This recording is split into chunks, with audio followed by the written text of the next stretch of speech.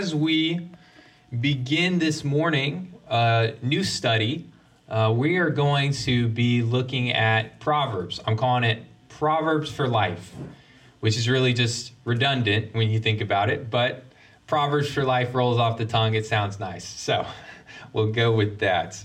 But Proverbs, and we will look at specifically some Proverbs together over the coming weeks. But this morning, I want to start with chapter 1, which is a good place to start when you study something.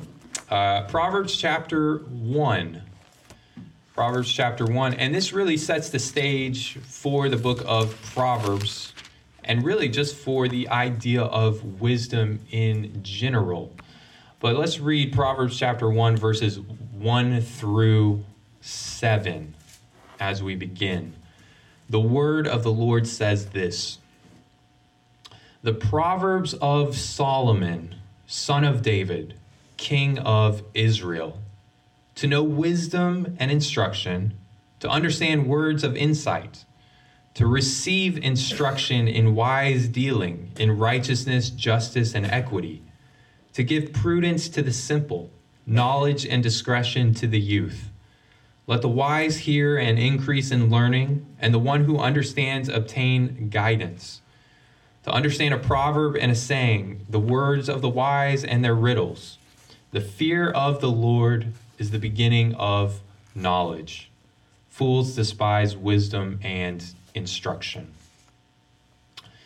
And so we start out the book of Proverbs really with understanding why it's important to have wisdom and fear of the Lord, because it runs through this list. If you just look at verses 2 through 7, really 2 through 6, there's this list of things we need in life.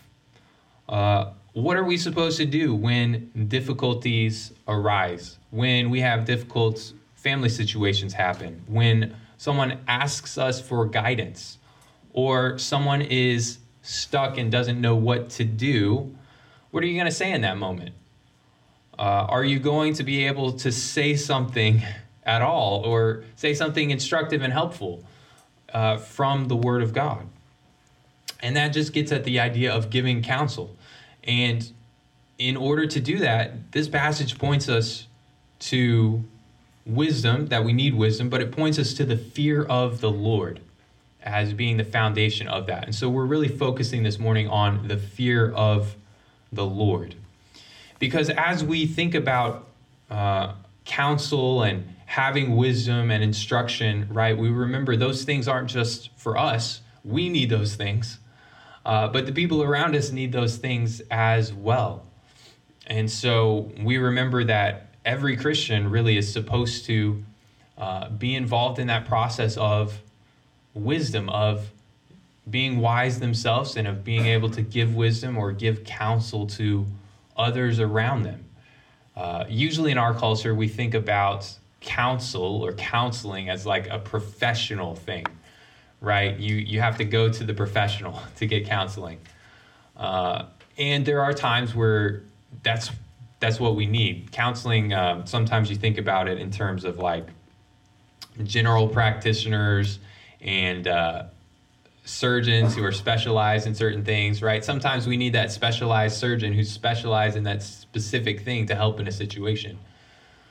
But as Christians, we remember that counsel and wisdom is the realm of God, that God gives counsel, he gives wisdom. And so really we should be able to look to him and be able to help fellow Christians to grow in those things. So as we kind of think about that, here's a situation to get us thinking. And I've thought about this question. So let's say God does a mighty work in our church. Let's say our church has, let's just think big, 50 people over the next year who come to know the Lord. Amen. That would be amazing. We pray for that. We look forward to that. To the Lord working. That would not only be amazing and reason to praise the Lord, but it would also create a lot of opportunities and unique challenges that we would face because we have a lot of newborn Christians, right? They're born again, they're babies in Christ. So, as we think about that, and we think about those possibilities of what we want to see God do, we also ask the question, would we be able to help those newborn Christians mature in their faith? And would we know what is important and essential to the Christian life to be able to help them focus on those things? Would we, essentially, the question is, would we be able to disciple them? Would we be able to help them grow? And so we need to have, as people in the church, we have to think about that question. Would I be able to help in that? Would I be able to partner together with one or two other new believers and kind of shepherd them, direct them, help them grow in the faith as they grow in the Christian life? We think about the Apostle Paul, how he described his ministry at one time as a nurturing mother, cherishing, taking care of her newborn children. Right? That's the idea of discipleship. We're helping people new in the faith grow up in the faith. And so the Proverbs really reminds us where that starts, how we can have wisdom to be able to do that. So I think that question is helpful to think about. And it's challenging to think about too. Would I be able to do that? If the answer is no, there's no shame in that per se. But if you want to be able to do that and you don't think you're able to do that right now, let's talk about that. I think we have possibilities for how we can grow in that. And I'll just kind of lay it out. This is kind of a tangent, but here's what I would do in that situation. Let's say 50 people became saved over the next year. I've kind of been working through this and doing a discipleship group kind of thing over the past year or so with, it's been with Austin, and David Dukes has joined us, and then we've brought in another friend. And so, we get together every week, and we basically just keep each other accountable to read the Bible together, to talk about the Bible, to talk about, are we growing in holiness, and kind of what the challenges of each week are, and kind of talk through those and support each other and pray together. Pray not just for each other, pray for people who need the Lord, so we keep that focus on reaching out as well to others. And so really that's, it's a simple way. It's not the only way, but it's a simple way to be able to help people to grow. And so that would be kind of the direction I think would be very scalable and helpful if we were to have this explosion of a lot of people. But we would need people to be involved in those, to be able to help in those groups. So again, if you think, hey, I want to see that happen, but I don't know exactly what that would look like, maybe the first step is, hey, just get involved in one of those groups. Come talk to me. We'll make it happen. It would mean probably forming new groups, but that would be good too. So we'd be growing ourselves. It's not just preparing for the future, it's growing right now, right, in our faith, but also thinking about how we can make sure we are involved in that process of making disciples. And so this is what the Proverbs is talking about. If we need wisdom, if we need instruction, if we need to grow, right, it says that if you're wise, you can still increase in your wisdom and in your knowledge and in your knowledge of the Lord. It says if you're young, whether you're physically young, whether you're young in the faith, whether you are have been a Christian a long time but haven't grown to the level where maybe you would want to, right? That these Proverbs help us grow to that next point. They help us mature in the faith. We see that this is where we have the wisdom. And again, where does it all come from? This points to one thing. It starts with the fear of the Lord. And so if we need to know more about a topic, more about, hey, what does God say about this or that, just more about God in general, Proverbs says that prudence, knowledge, wisdom, it all starts with the fear of the Lord. when we are trying to reach our children or grandchildren, right? What do they need? They need instruction. They need wisdom. But they get that through the fear of the Lord. And so that's a way to pray, right? I know most of you are not raising children right now, but you have children, grandchildren, great-grandchildren. It's a way to pray for them. Pray that they would not only have knowledge, have wisdom, but grow in the fear of the Lord, because that's the foundation of these things. And so, as we begin, we always want to think, we need this, we need the fear of the Lord. What is that? What is the fear of the Lord? And usually, when you're trying to define something, figure out what does this word or phrase mean, the best place to start is usually not by going to the dictionary. It's usually not by going to a commentary. The best place to start is usually to see, what does the Bible say about this in other places? How does the Bible usually talk about this word, talk about this phrase? So it's good to look at the Bible and let the Bible define its own terms. How does the Bible talk about the fear of the Lord? It uses it several times. We won't look at all of them, but I want to look at several instances of this. So I'll start in Exodus 9:20. Exodus 9:20 is a place where we see the fear of the Lord, and we learn something about it. Exodus 9:20 says this.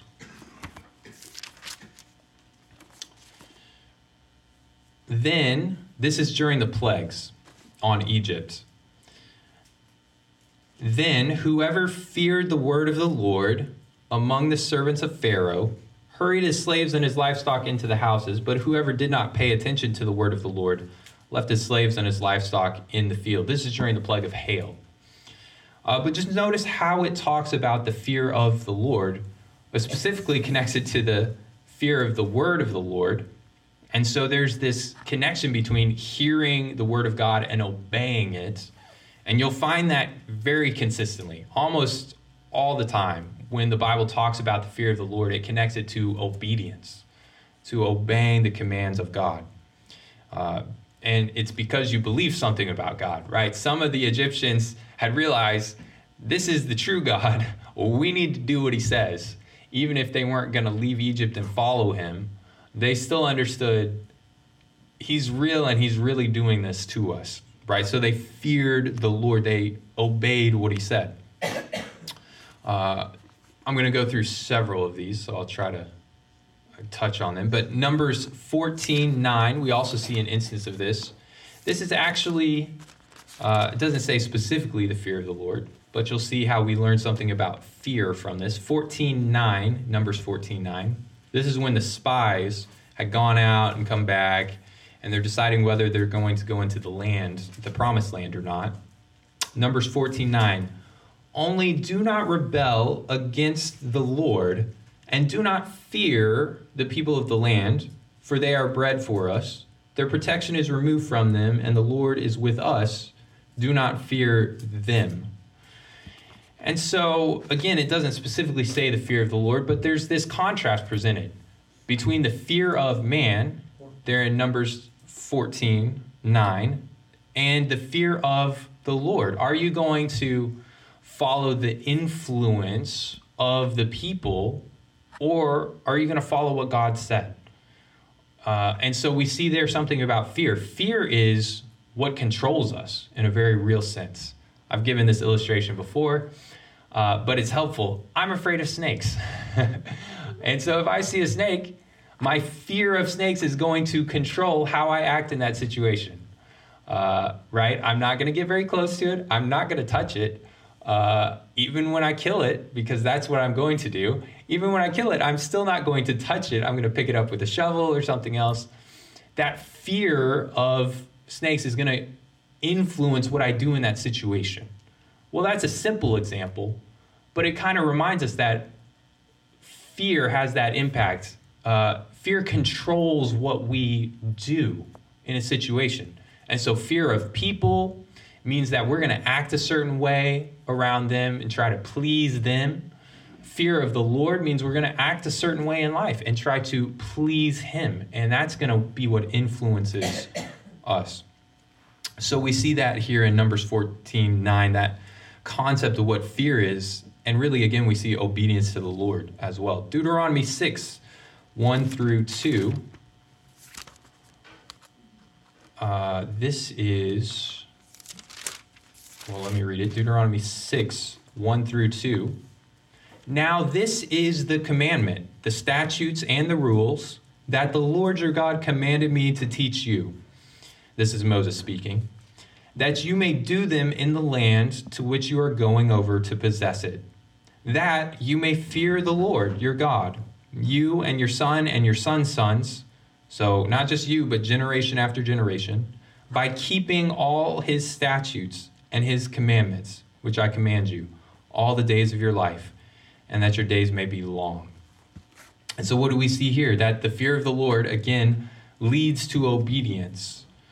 You could even say that there's something about obeying the word of the Lord that then leads to more fear of the Lord. We see that he's teaching them the commands of God so that they would fear the Lord and obey him. So it's almost this circular pattern, right? We fear the Lord and we obey him. And as we obey him, we fear him more.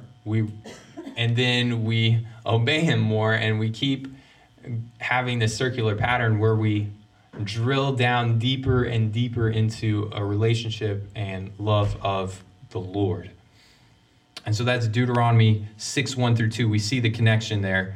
That fear of the Lord, not exactly the same thing as obedience, but closely connected. I was going to look at Deuteronomy 8:6. I'll skip that one for time's sake, but it also talks about this obedience and fear of the Lord connection. Psalm 33, verse 8. This gets a little more at conceptually what the fear of the Lord is. Psalm 33, verse 8. Let all the earth fear the Lord. Let all the inhabitants of the world stand in awe of him. And so this is a parallel statement. You could almost say it's like a simile. It's like the psalmist is equating the fear of the Lord with standing in awe of him. That's kind of his further explanation. He wants all the world to fear the Lord. Well, what does that mean? It means they stand in awe of him. And so if you wanted a definition, that's probably pretty close to the definition that we see in the Bible, a strict definition. What is the fear of the Lord? Standing in awe of him. And so that includes a lot of things. It includes this reverence towards the Lord that we often hear when we talk about the fear of the Lord. It includes some aspects of fear because we're in awe of how great and powerful he really is. But it's in awe of him as we stand there and just see his glory, more and more of his glory, and are amazed by it. And that awe of God is what then leads us to follow him, to obey, to want to know him more, and to then grow in wisdom, as Proverbs talked about. One more specifically about the fear of the Lord. This is Proverbs 8:13. So back to the book of Proverbs.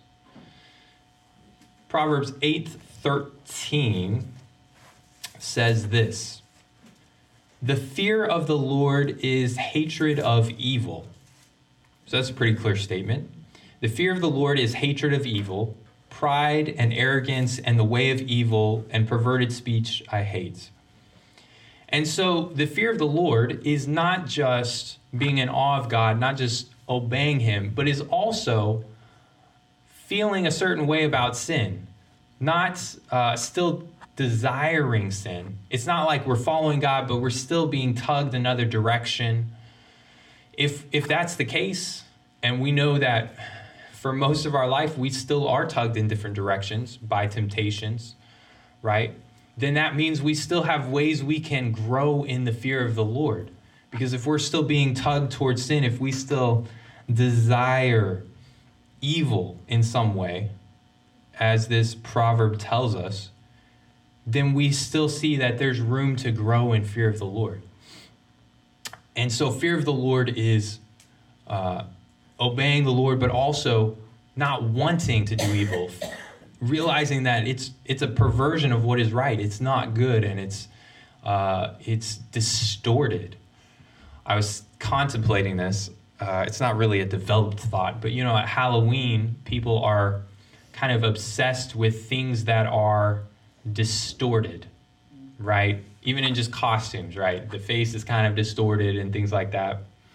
And people like those things and are drawn towards those things. But as Christians, when we think about life and spiritual life, we want to not be drawn towards the distorted things. We want to be drawn towards the reality of what God is really like. Because sin is, for the most part, it's a distortion. It's not completely wrong. It has that little sliver of truth, even as Satan, tempted Adam and Eve in the garden as he deceived Eve.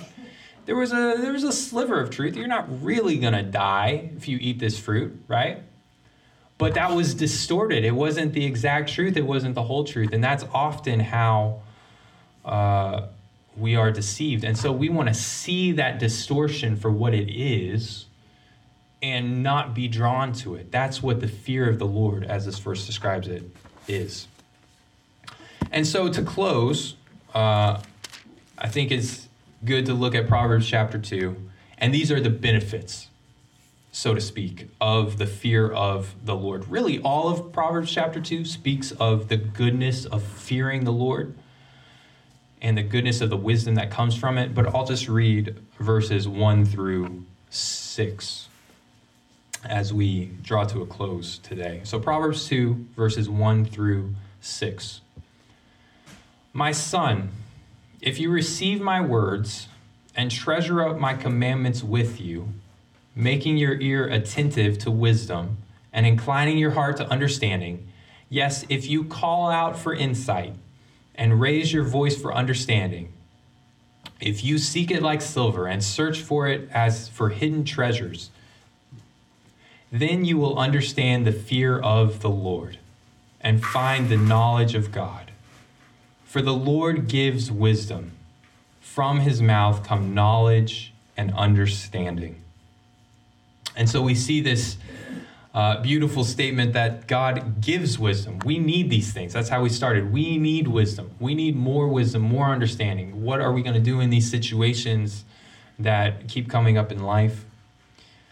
God gives wisdom, and we will fear the Lord more and more when we seek after his wisdom and commandments. It's a reminder of what James says, right? If any of you lacks wisdom, let him ask of God, who gives to all graciously, generously, and without reproach. And so these are the goodnesses, the benefits, you could say, of fearing the Lord, of seeking after the fear of the Lord and the wisdom of the Lord. So we need these things. We need this wisdom. We need this fear of the Lord.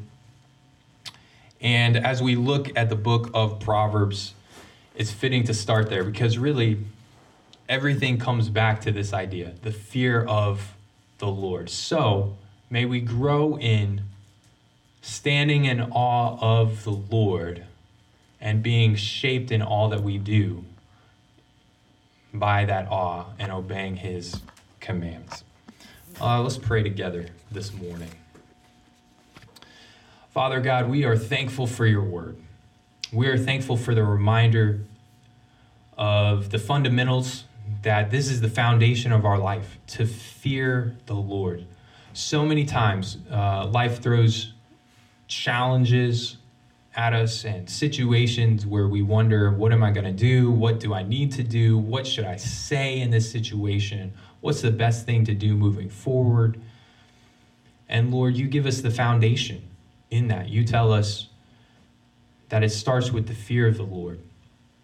And that as we are guided by that, by being in awe of you, by obeying you, that all of these other things, that we grow in wisdom, we grow in what it looks like to follow you in all of life.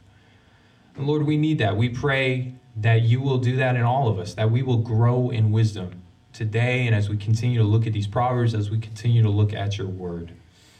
And Lord, we pray all this in Jesus' name. Amen.